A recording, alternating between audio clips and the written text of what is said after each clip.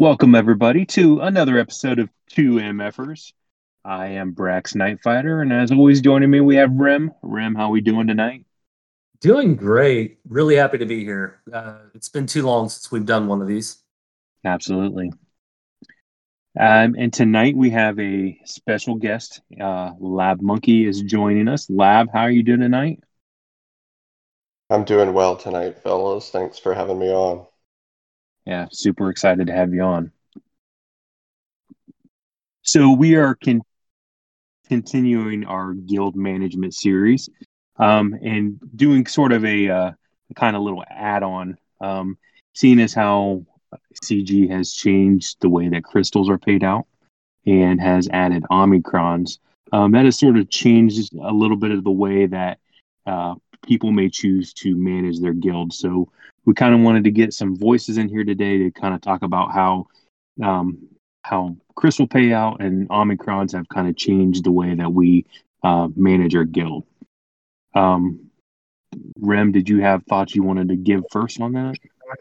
Yeah, in our past discussions, we had always argued that tournament battles is kind of what you design your guild management around, but you need to always allow room for your members to be able to prioritize arena, because that's where they got their crystals from. And asking them to build teams directly for tournament battles while ignoring their arena was not going to be productive for your guild. So you needed to give them the freedom to prioritize their arena while still being effective within TB. Well, that's changed now because they no longer get crystals from arena. That comes from GAC. So that also changes a little bit of the concepts of how you start managing your guild and what you expect from them. Lab, what's been your experience as this change has occurred? Well, I really do. When they first announced the change, I was hugely in favor of it. Of course, I'm a big GAC nerd myself, so it was going to a mode that I was already putting in a lot of effort and time into. So I was a huge fan of it at the time. I'm still a huge fan of it now. I think that there are many, many benefits to doing it this way, both for CG and game health, as well as for the player's time. And really the biggest thing, the biggest quality of life change that they could have made was this for me, in the fact that I don't have to be locked to my phone at a specific 2-hour time slot in the evening every single night for the rest of my days until I stop playing this game. So love the change in that regard, and definitely has shaken up quite a few things within it. So how do you think it's changed advice you would give to players within your guild on how to build their squads?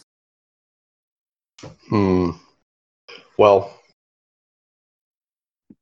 so is there a meta now, or is it more, you can maximize the roster that you have rather than having to constantly chase? And I get it, you play at the upper echelons of the game, so you're constantly having to chase, but we're talking for the average player. Sure. So I think that it would be beneficial for the average listener for me to maybe define exactly what a territory war looks like in Mandalore, so that they can understand what we ask of our players and what kind of effects it makes on the guild itself. So basically, a very quick rundown would be something like this. Mandalore competes at the next to highest level, usually. And we, every now and then, when we get unlucky in matchmaking, we compete at the very highest level. So if you think about the very tip-top guilds in this game, there are at least 2 of them that have crested 500 million GP. We have fought one of them in the last 2 months. We got slaughtered. So I would say there are about 10 guilds in that tier. Typically, they just fight amongst themselves, but because of the way that matchmaking works, sometimes they dip into our tier. Our tier is the place where the 420-ish million GP guilds hang out. A guild that size can have different levels of competitiveness depending on what the guild focuses on, but typically the guilds that we face have about, let's see, there's a possibility of 300 GLs in a guild, and typically we'll face guilds that have about 280 GLs overall. So we're not playing the mighty wallets or the Paw Patrols of the game, but there are plenty of guilds out there like us that pretty much have all the toys. Not anything crazy like Relic 8 Mission and Zalbar, but all of the high functioning characters in Territory Wars, these guilds tend to have Relict and Relict well and modded well. So that's where we compete.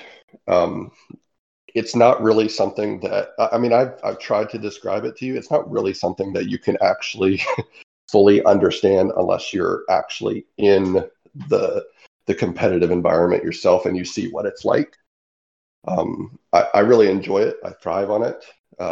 And most of our players are the same way. They really like to compete at this high level, and it's a perfect level where you don't have to be completely crazy and hardcore with the way that you manage your territory boards and your players' rosters and their mods to still do well if you strategize well and have good guild leadership and organization. So that was a very long-winded way to open up to set the stage for answering the question, wasn't it?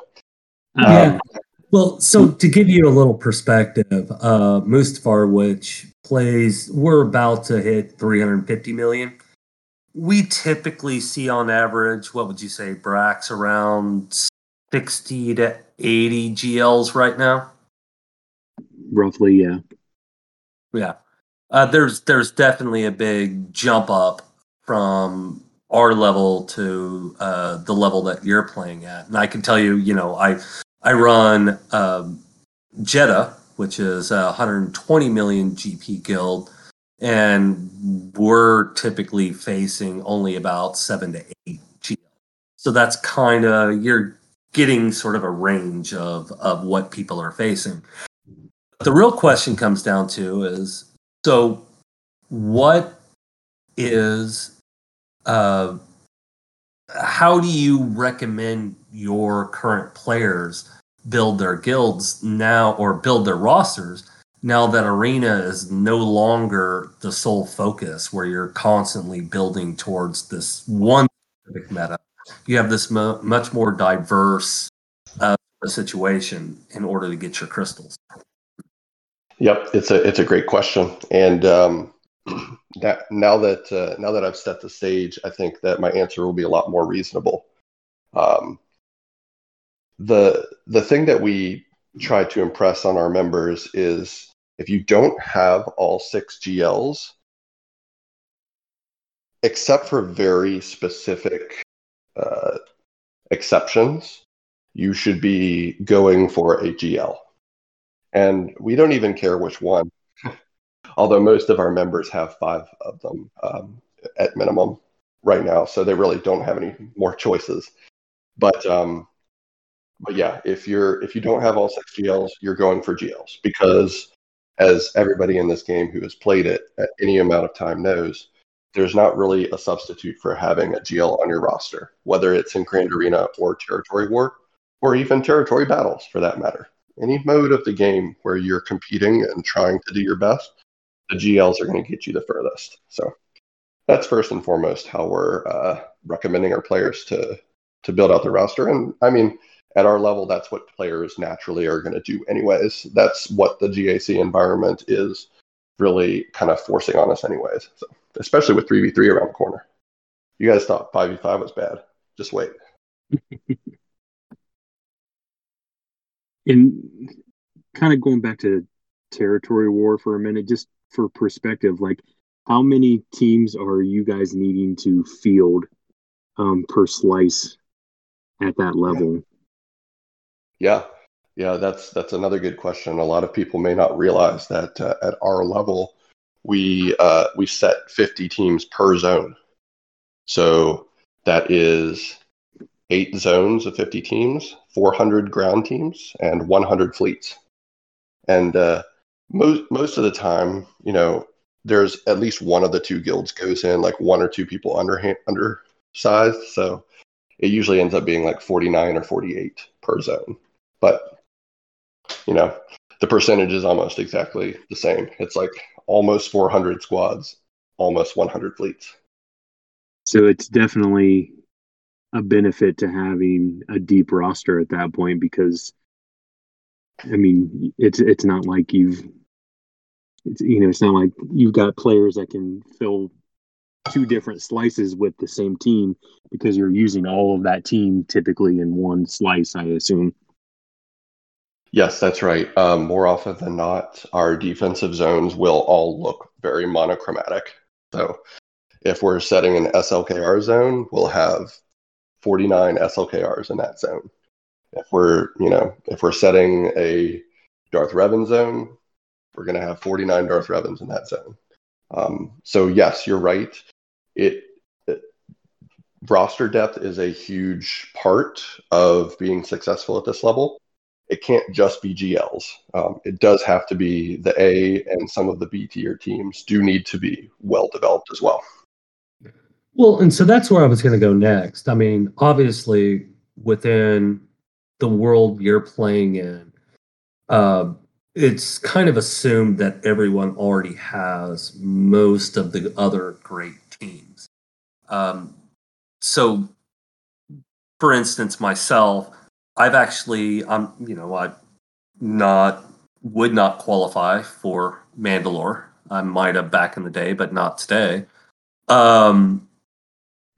I had to take a step back. And while I'd love to have the next GL, I am starting to work on an Imperial Trooper team. I'm trying to fill out some of that depth of roster that you were talking about that doesn't that you actually need to be successful in your GAC and in your the other game modes, which we'll get to here in a moment. It's sort of now become a bigger picture than what it used to be of always focus the meta. Would you not agree? Absolutely.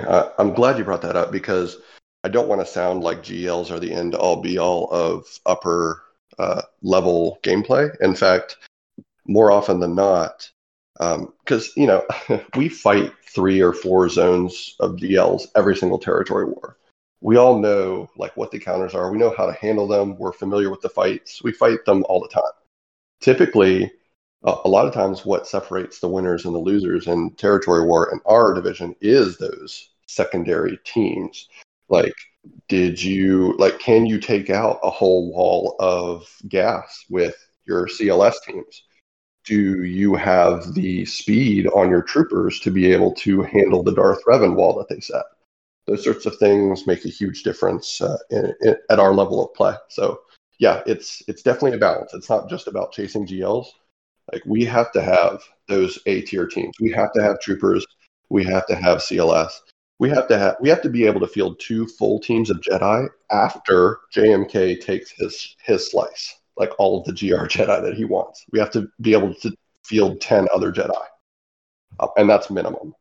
So yeah, it's definitely a balance, and really what determines what people need to focus on is how much of those super important teams are they missing, because there are definitely some players in our guild who are lower GP, like myself, for instance. We have to be very careful with our resources. We have to upgrade certain teams and we have to leave the certain other more luxury teams alone for a while because we just don't have the resources to be able to fill out the other squads if we don't do that. So yeah, huge balance, and it can get a little hairy, especially when so many marquees are being released, kind of like at this current time. Yeah, no, it gets a little stressful because you're like, I can't afford to start farming these tunes yet because I need to finish off these other farms that I'm working on. Yep. Okay, so again, this is a guild management series. How is your guild managing that? Yeah. So it's fortunately it's more simple. At least fortunately for us, it's more simple than you might think.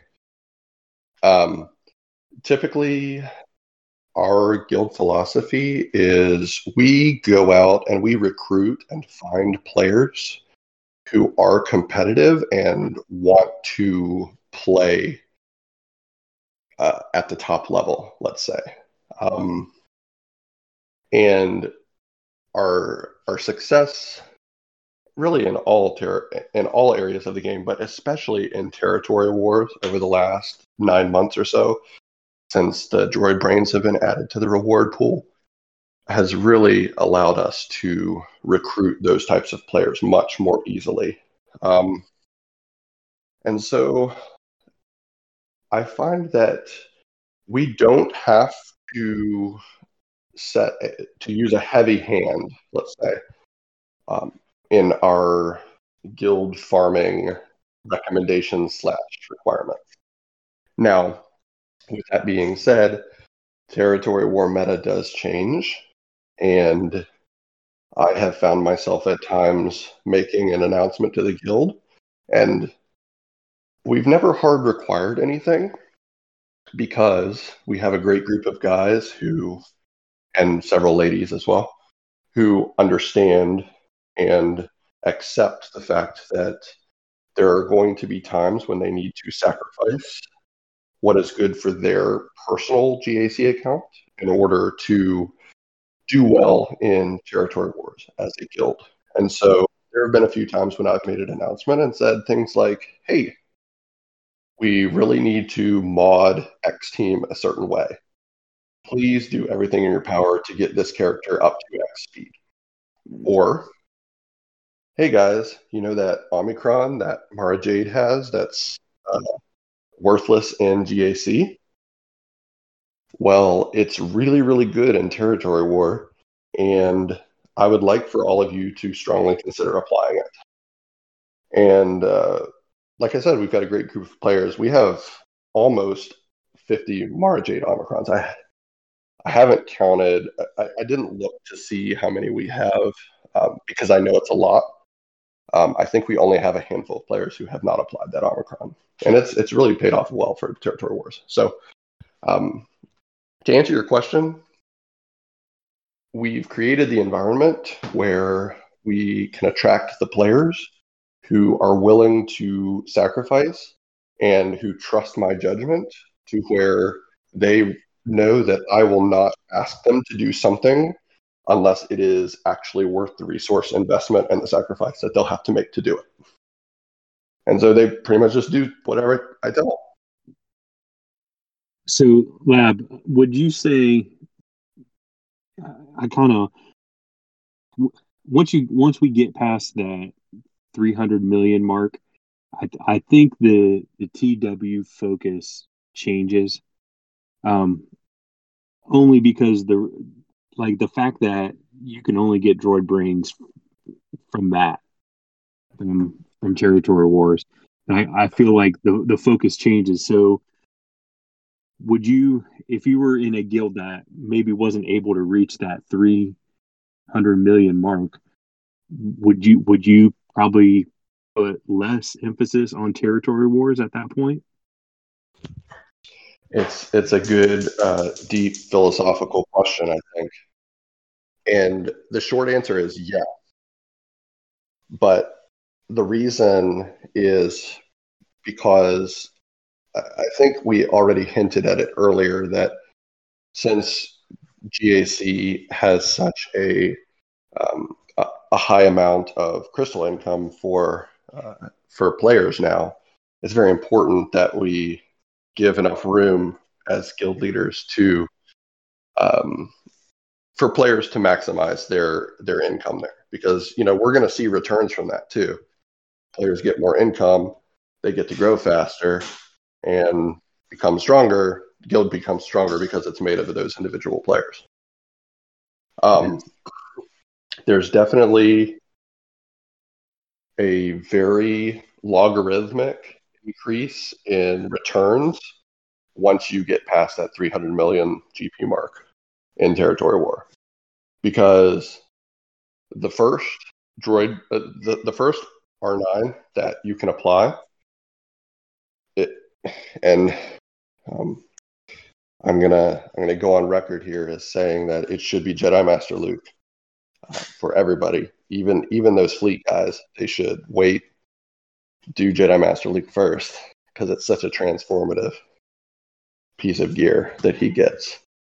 But anyways, the ability to place those first couple of R9s is transformative to the guild's ability to compete in Grand Arena. So I would argue that once you crest a certain GP threshold, that it's actually benefiting you to play some of those Territory War Omicrons so that you can get those droid brains faster, so that you can do better in GAC.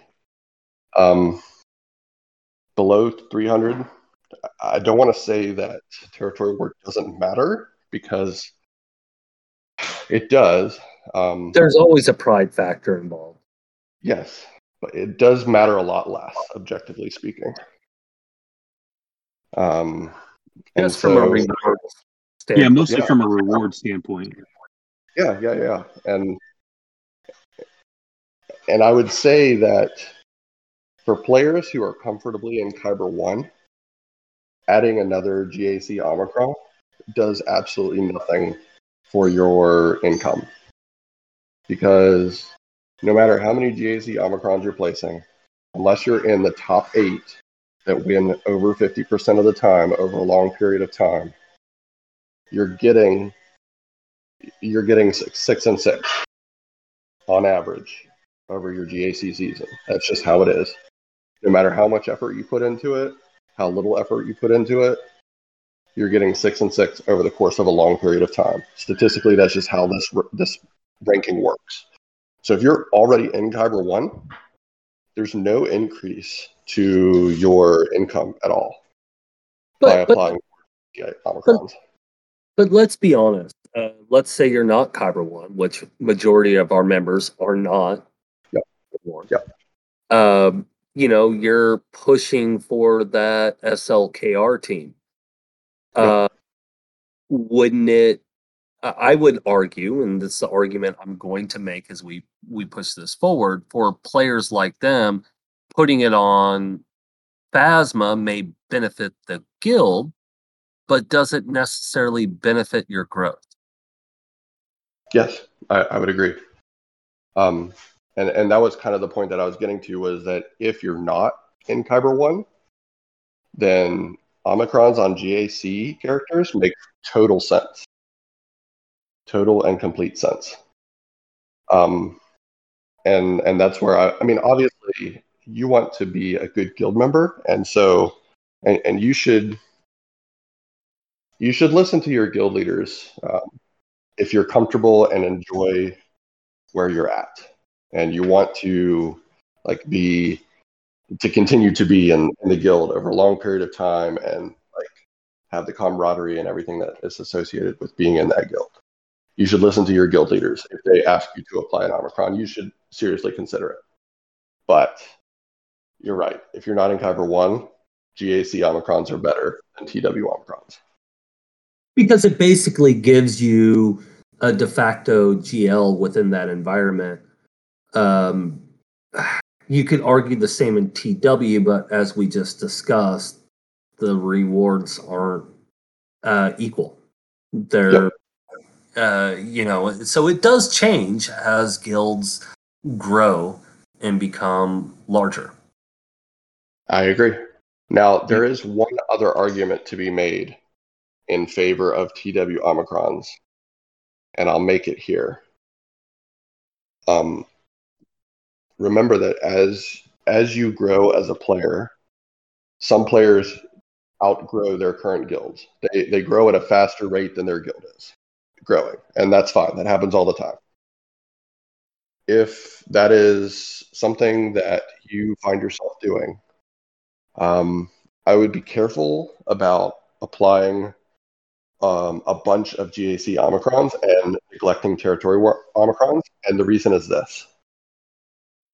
Let's say you're in a 280 million GP guild and you're growing faster and you've stuck around for a couple of months and you really, really, really want to be more competitive. Your guild's not taking territory war very seriously, and the way that you play the game, you really want to be in a higher competitive TW environment. So you say, well, my account is kind of bigger than the average of my current guildmates, so I'm going to shop around for, say, a 340 million GP guild and see what I can do.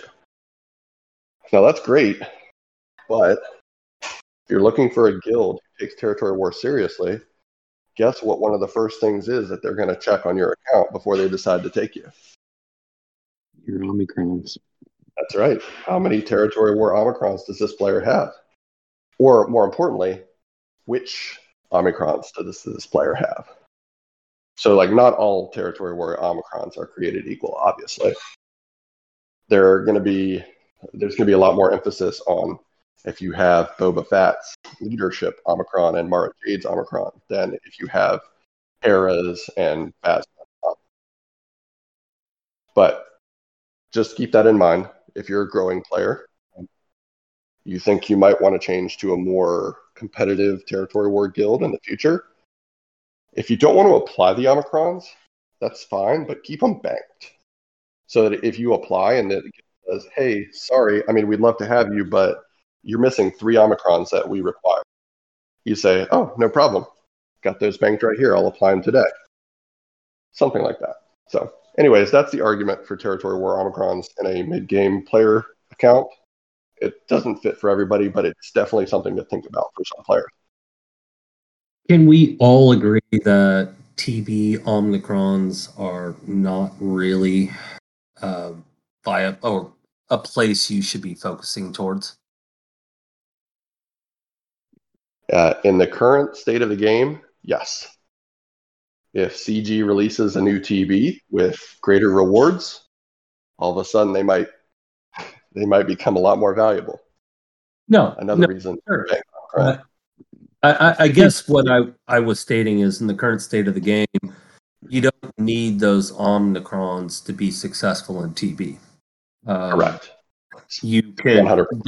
They're much more valuable in either GAC, which I think, let's say, probably 60% of the players within our alliance would benefit from GAC because not everyone is as competitive and is at that point where they're going after brains and trying where PW wins are a big deal. But it's really GAC or TW. TB, unfortunately, you can get there through just normal farming and be competitive and functional. I think the sort of to simplify our thought process here is that by focusing your Omicron's GAC when you are sub 300 million will benefit your TW, but then when you are above 300 million, then your Omicrons being focused TW will actually help your GAC. Yeah, I think that's a reasonable way to say it. And especially if you're a big spender. So like we have several accounts in Mandalore that are big spenders. And the better we do in TW, the more R9s they can apply. They because they actually have the resources to apply more R9s than we have droid brains for, believe it or not. Oh no, that doesn't shock me whatsoever. The question comes down to how many tunes in the game are significantly benefiting by being R9. You would have to define significantly, but I think you'd be surprised by the answer. It's been mostly tanks, hasn't it? Yes. Yeah. Tanks are the ones who've been benefiting by R9, but we all know that R10 is right around the corner. It's going to happen. You can't get R10 if you don't have R9. So there is a bigger conversation regarding the future, and I understand how higher level guilds are having these conversations. But I'm trying to also remind that we are talking to the full range of the alliance and of players in this game that aren't, many of which don't even have an R8 yet. So we have to keep things in perspective. Well, if I have to say, if they go Relic 10, they have to open up Relic 9 somehow instead of hiding. I mean, because basically, unless you're in a 300 million plus guild, you don't even have an opportunity for Relic 9, let alone Relic 10 at that point. They will 100% do that because that's what they did with Relic 8 materials. They gated them behind C-Pit for a while, and then once R9 hit, they opened it up, and now you can purchase arrow magnifiers by crystals in the weekly shop. They will do the same with droid brains, I'm sure. Okay, so I think we're at the point to sort of kind of wrap up the conversation. Would you not agree, Brax, and kind of give the overriding concept that we're trying to throw out? Yeah, so going back to the whole guild management portion of this, and that I think that as a leader, as a officer in a guild, you have to determine like what is best for your guild, and obviously where you're at as far as GP wise and everything. We've seen that will probably help determine a little bit of where your focus can be. Um, I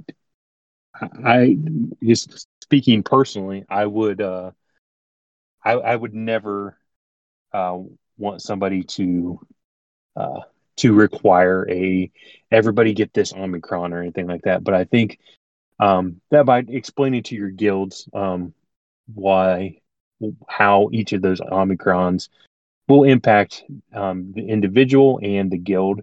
I think by spelling that out for them, hopefully you can, push them in the right direction and get everybody focused on what you want the guild to grow in. Yeah, I would basically say in the early days of the guild, your focus should be on building still towards TB and the previous guild management series that we had thrown out. I think is still one you can follow pretty solidly, but just understanding that, the crystals have moved from arena to GAC, which gives you a little bit more freedom as to what you can request from your guild members, meaning you can push for, say, a Geonosian team in the very early days of the guild. You can look at trying to build out a wider roster, but things change, and as you get deeper, TB should just be a natural growth from efforts that players are making, and maybe your focus needs to start going elsewhere. It is not just a one size fits all situation anymore. Lab? Yeah, I definitely agree with both of those points that you guys just made. I would also, ostensibly, we have people who are guild leaders who are listening to this podcast. And I would throw out that your guild members are going to have quite a bit of trust in you, at least initially. But you only have a certain amount of, say, good faith that your members will extend to you before they'll start questioning you. So I would just caution you, make sure that when you decide to ask for something, that it is worth the cost and the sacrifice to each member, and that you can point back to it at a later date and be like, hey guys, I asked this from you and you guys delivered, and here's where we are as a result of it. Here's the tangible growth that we received. And that way it kind of creates a positive feedback loop and allows you to have the credit, let's say, to be able to ask for things again in the future. Absolutely. I completely agree. And I think that's sort of the mantra that Brax and I have always lived by. Yeah, I think we try to make decisions that are best for the guild as a whole, and obviously, each individual player's growth is important, but then also looking at the guild as a whole and how we can continue to grow individuals to grow the guild, and it's just making decisions, and then kind of back to what we were talking about there with TB. As your guild is growing, there are rewards that your guild will benefit from by being pushed to TB. But then as you guys achieve those and get those, then obviously you're building up your rosters for TW more and everything like that. And so the TW part or the TB part will benefit the TW part down the road by focusing on that. So.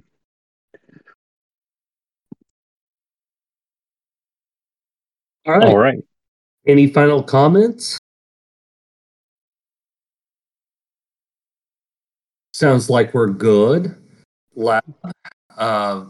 Great to have you on today. It's been too long since we've talked or put out a joint episode. We probably should be looking at a more general discussion about the game as a whole in the soon, not a 2MFer episode, but looking. Thank you for joining us. Yeah, it was great to be back. Thank you guys for having me. Really appreciate it. All right. And with that, we're going to wrap up this. As always, Rim, thanks a lot. Lab, appreciate you dropping in tonight and helping push us along. So unless you guys have anything else, we will call it a night. It's been fun. Thank you all.